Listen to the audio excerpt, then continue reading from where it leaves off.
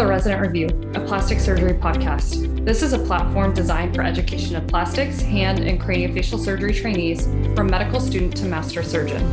Our episodes take you through high-yield topics along with experts in the field in order to maximize your knowledge and refine your techniques. If you like what you hear today, be sure to visit our website, theresidentReview.com, for episodes, outlines, resources, and more. Stay tuned after the episode for a brief message from our sponsors. Hi, and welcome back to the Resident Review. This is Rachel Hine and Lily Mundy. What? Back for the quick hit series of our 2021 in-service test. Let's do it. Today we'll be going over craniofacial, both of our favorites. Lils, do you want to get us started? Yeah, I would love to. All right, quick hits from the craniofacial section. Starting off, an intraoperative CT scan in facial trauma. So the use of intraoperative CT scans has optimized plate positioning in maxillofacial trauma, specifically orbital floor fractures. This helps with decreased anophthalmos, accuracy of plate positioning, and decreased reoperation rates. Orbital floor fractures risk to change the volume of the orbit, which can affect global positioning, or which includes anophthalmos. And indications for surgery include vertical globe dystopia, anophthalmos, and globe entrapment. Pfeiffer syndrome presents with cloverleaf skull deformity, midface protrusion, severe exorbitism, respiratory compromise, and broad thumbs. Neonatal intervention includes addressing these in the form of tracheostomy for adequate ventilation, decompressive craniectomy to prevent the sequelae of intracranial hypertension, and temporary torsorrhaphies to prevent keratopathy. Informed consent. So this can present itself when the minor and guardians disagree on surgical intervention. One should openly discuss the disparity between the parent and patient's goals to better understand the respective motivations of each parties. The angle classifications. Angle class 1 is the mesiobuccal cusp is in line with the buccal groove of the mandibular first molar. Angle class 2, maxillary mesiobuccal cusp is anterior to the mandibular buccal groove.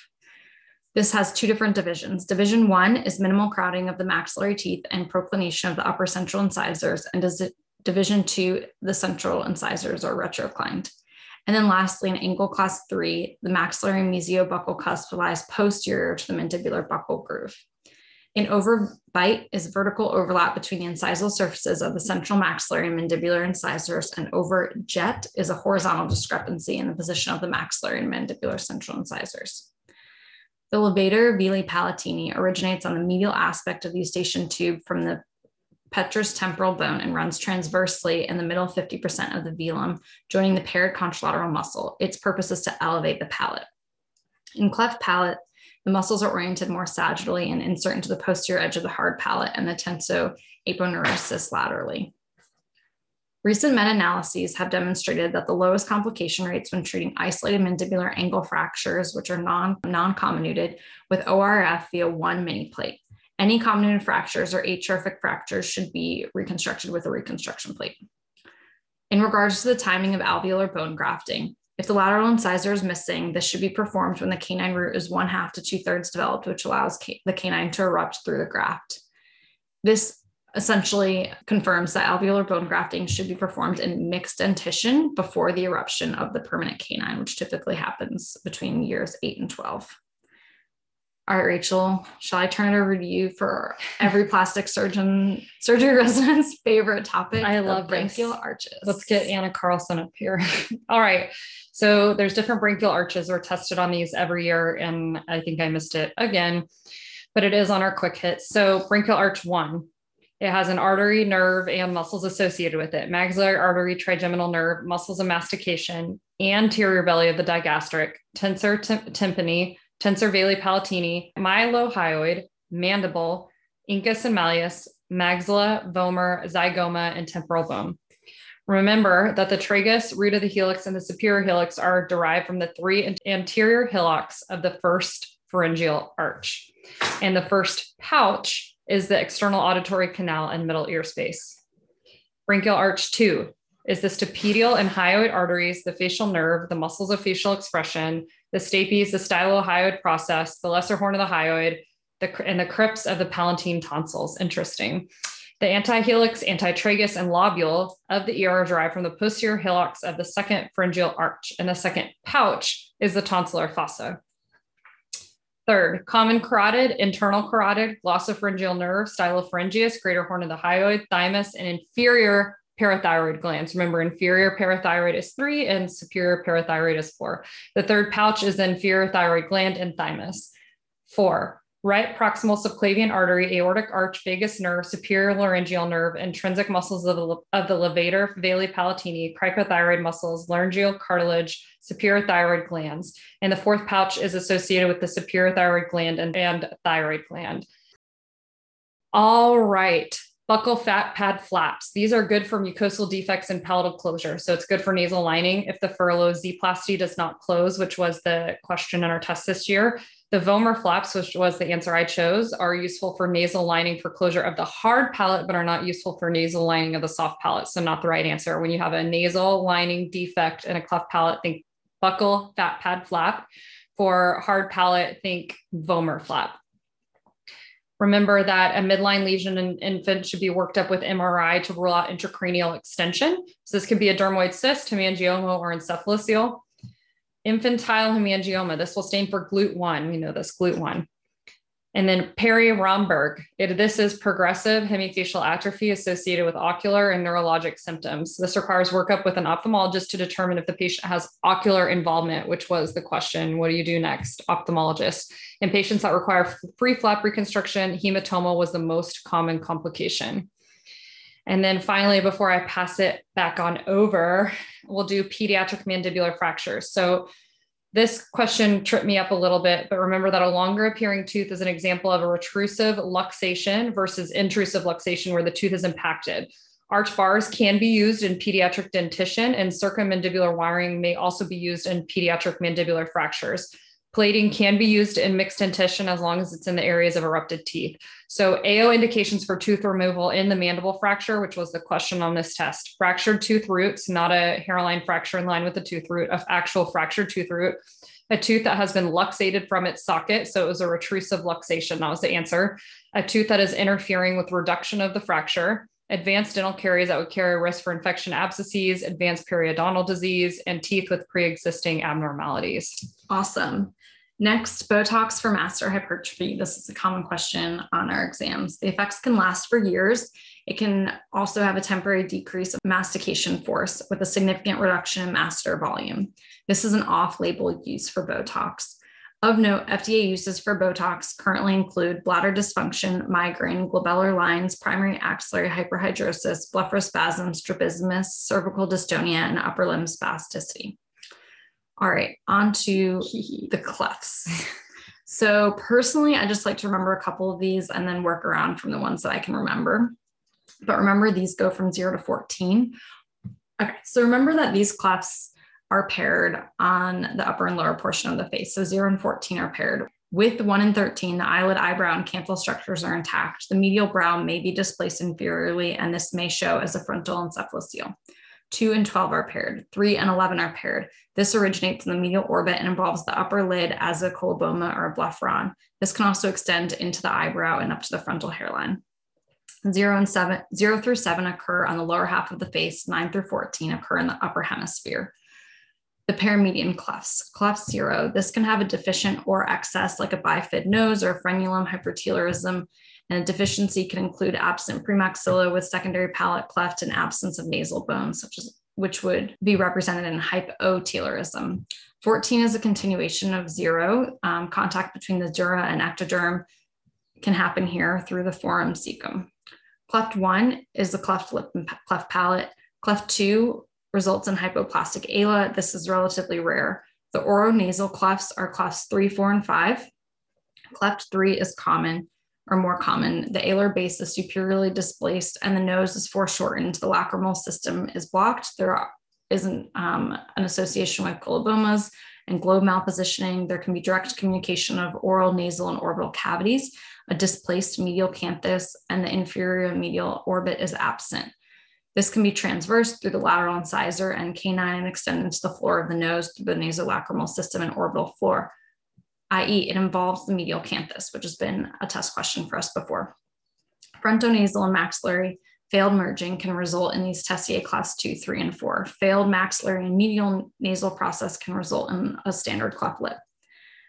Proboscis lateralis. Nose out of forehead. Proboscis lateralis, this resulted from a failure of fusion of the lateral and maxillary nasal processes. Cleft 4, this involves the lip and orbit. The nase is not involved. This tracks medial to the infraorbital nerve. It begins at the filtral columns and courses laterally to the alar margin. It can affect the medial lid and disrupt the nasolacrimal duct, resulting in epiphora. This was another question on one of our exams. Cleft 5 involves the oral and cheek maxillary sinus, as well as the orbit. This is the rarest of the Tessier clefts. It is lateral to the infraorbital nerve. All right, moving on to the lateral clefts. You can tell this trips everybody up in plastic surgery. Cleft 6, this involves the lower lateral orbit and is associated with colobomas. Okay, cleft 7, also known as hemifacial microsomia, is the most common of all clefts, higher in males, and involves the disruption of the stapedial artery, zygoma, maxilla. The mandible is affected, and these patients can have paresis of cranial nerves 5 and 7. This begins at the oral commissure, which can be noted to be macrostomia, extends towards the ear, and runs through the maxillary second molar, stopping at the masseter. This can be a skin tag or a microtic ear. The maxilla, ramus, zygomatic body, cranial base can be noted through an open bite. This is likely from the mandibular and maxillary processes not fusing. The zygomaticotemporal suture is at the center. Lateral facial clefts include 7 through 9, as well as hemifacial microsomia. Cleft 8 always involves the orbit. This is rare. This is associated with Goldenhar. This is typically associated with other syndromes, and patients can also have colobomas, and the zygoma can be hypoplastic. Lastly, cleft 9. This is associated with encephaloceles. This is rare. It involves the lateral third of the lid and brow. It can involve cranial nerve 7 to the forehead and upper eyelid, and as well as a hypoplastic sphenoid, and can be an extension of facial cleft 5. All right, Rachel, take it away. All right, that was a lot. Sorry about that, Lil. So I get some easier stuff. Remember when you're trying to distinguish the difference between the marginal mandibular nerve versus cervical branch of the facial nerve. So both impair lower lip depression, causing decreased lower tooth show on smile. However, the marginal mandibular will affect lip eversion and pouting. So full dentured smile and pout. Ear anomalies. So cryptotia, this is a deformity of the ear in which the superior helical rim is buried beneath the skin of the scalp. And this is treated with elevation and skin grafting. Lop ear is an ear that is constricted, has overhanging or hooding of the superior helical rim. And remember, stall ear has a third crus. Cranioplasty. So any calvarial defect greater than 6 centimeters should be reconstructed. Titanium will make surveillance of post-op cancerous lesions difficult. So PEEK will be your choice here because it is radiolucent. Remember that BMT2 or bone morphogenic protein 2 is contraindicated in cases of malignancy due to the risk of tumorigenesis. And calcium phosphate is generally only used for small defects. The lateral incisor is the most prone to being affected in the area of the cleft. So this is frequently missing or delayed, like Lily talked about earlier. Congenital epulis, which I have never heard of. I don't even know if I said it right. This is a rare benign tumor of the oral cavity that is found in newborns. It is considered a granular cell tumor that may lead to mechanical obstruction, resulting in airway difficulty eating or respiratory distress. So remember, we saw a patient with a tumor on the tongue, a tiny little neonate. That is congenital epulis, however you want to say it. Ear reconstruction is the most common complication after porous polyethylene microtia reconstruction is exposure of the implant. Duh. Nasal reconstruction. Think about the layers that need reconstruction. So if it's composite, cartilage only, et cetera. Composite grafts are most successful when they're under 1 centimeters. And a good donor site for alar rim and soft triangle includes the full thickness helical root composite graft with cartilage limb extensions. That was our question and answer. Head and neck reconstruction. So venous couplers significantly decrease complication rates over hand-sewn anastomoses. Increased risk of failure with muscle-only flaps over fasciocutaneous or osteocutaneous flaps are also seen in head and neck reconstruction. And there was no difference in viability in supercharging, multiple perforator choice, or orientation of anastomosis. Rabies vaccine, there's lots of this. Unknown status should receive human rabies IG if the vaccination of the dog cannot be confirmed. So this is injected into the wound as well as a routine vaccination and should be ideally given on the same day as the bite. Okay, Lils. All right. So the lacrimal apparatus, the initial management of lacrimal disruption includes placement of a stent through the canaliculi into the lacrimal duct and into the nose. The exit point is the valve of Hasner. This is below the inferior turbinate. Frontal, maxillary, and anterior ethmoid sinus cells drain into the middle meatus just below the middle turbinate. Ludwig angina. This presents with drooling, protruding tongue, and a woody edema of the submandibular region. This is a deep space infection of the floor of the mouth. The source is periapical abscesses, typically molar in origin. Treatment is admission to the intensive care unit, antibiotic, surgical drainage, and being conscious of the patient's airway. Facial nerve lacerations. These should follow peripheral nerve principles. The outcomes are optimal if repair is performed within 6 months of injury. 12 months is the maximum delay where functional recovery would be expected. In orbital box osteotomy, this is performed using the following landmarks. The inferior orbital fissure serves as the starting point and ending point for the orbital box osteotomy, since only temporal fat is within this fissure. Facial compartments, masseteric or submasseteric space, which is bordered by the masseter muscle and the ascending ramus of the mandible below the arch, the pterygomandibular space formed by the medial pterygoid muscle and ascending ramus, the superficial temporal space formed by the temporalis fascia and temporalis muscle above the arch, and the deep temporal space is formed by the temporalis muscle and calvarium. An AMT flap. This is a bailout option when an ALT does not have adequate perforators, which happens in approximately 5% of patients. The AMT perforators between the rectus femoris and the vastus medialis and arises off of the descending branch of the lateral circumflex artery. Some can arise immediately off of the SFA. A segmental mandibulectomy. The full portion of the mandible is taken, and this is performed where there is cortical invasion of a squamous cell carcinoma. A marginal mandibulectomy may be performed when cancer does not invade cortical bone, but just abuts the bone. Comparing a jejunal flap to an ALT for laryngopharyngeal defects, both have been used to restore continuity of the hypopharynx and cervical esophagus following laryngopharyngectomy. The jejunal flap has become less popular due to the ALT's increasing use and the ALT's lower donor site morbidity, higher rate of feeding tube independence, and equivalent flap loss rates. Voice production with TEP is considered superior. Jejunal flap benefits include a more straightforward inset, and fistula rates are higher for an ALT flap. Submucous cleft palate includes bifid uvula, a notch of the hard palate, and a zona pellucida. Only a small number of these patients will ultimately need surgery. So if a child is developing appropriately, you can wait until at least 2.5 years to evaluate when you're able to evaluate their speech. And the main reason to recommend an intervention such as a VPI procedure in these patients is for hypernasal speech. All right. So moving on, continuing with VPI. In a 17-year-old, which was our specific question, the normal soft palatal length is 32 millimeters and normal nasopharyngeal depth is 24 millimeters. I don't know how we're going to remember that. A gap of 5 millimeters cannot be adequately corrected with a furloughpalatoplasty or sphinctopharyngeoplasty. So any gap greater than 5 millimeters is an indication for a P-flap, and that was the question. So big gap, P-flap. Pleomorphic adenoma. This typically occurs in the parotid gland. As you know, benign lesions have a recurrence rate of 6 to 15%. And so the answer on our test was 10%. Rich or rapid involuting congenital hemangioma. This is a large and fast flow. It can cause high output cardiac failure. The picture, remember, showed a large hemangioma or vascular malformation on the neck. So the X-ray and MRI was completed with the lesion highlighted, and you should work up with an echocardiogram to evaluate if the patient needs cardiac support. So that was the next step. Dermoid cysts. These are soft fixed and typically in the lateral brow, slow growing. This is the most common lateral brow mass. Otoplasty. So Mastarte suture. This is a non-absorbable suture placed over a weakened cartilage structure to create an antihelical crease. So antihelical crease, Mastarte suture. Sternstrom scratches the posterior cartilage to weaken the memory. A furnace suture is a conchal setback suture to rotate the ear and decrease the angle between the concha and the mastoid, which is typically about 20 to 35 degrees. Mandibular reconstruction. So fibular flap is appropriate, especially for large segmental reconstruction, so ramus to ramus. Other options for smaller defects include scapular osteocutaneous radial form. Lingual nerve. So this was a tricky one.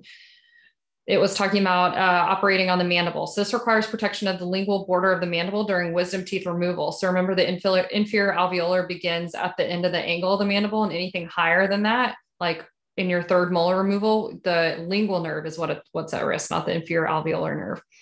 Oropharyngeal cancer staging. So oropharyngeal cancers can affect the base of the tongue, soft palate, tonsils, and posterior pharyngeal wall. And remember that staging requires P16 or HPV status because this will downstage the tumor.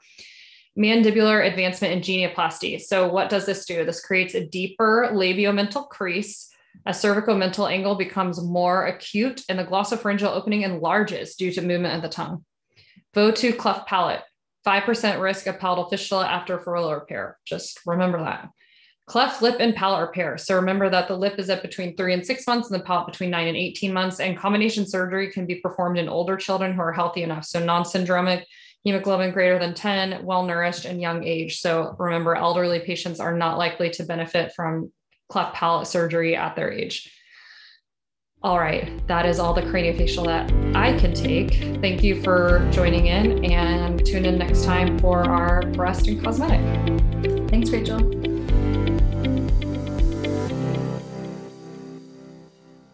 We would like to thank Allergan for their continued support of our podcast. Allergan Aesthetics is now part of AbbVie, an international leader in many different therapeutic categories. Many of our topics and therapies we discuss on our podcast are provided by Allergan. They continue to be a leader in the fields of breast reconstruction, abdominal wall reconstruction, medical aesthetics, and much more. Additionally, they are dedicated to supporting the education of plastic surgery residents and plastic surgeons across the country.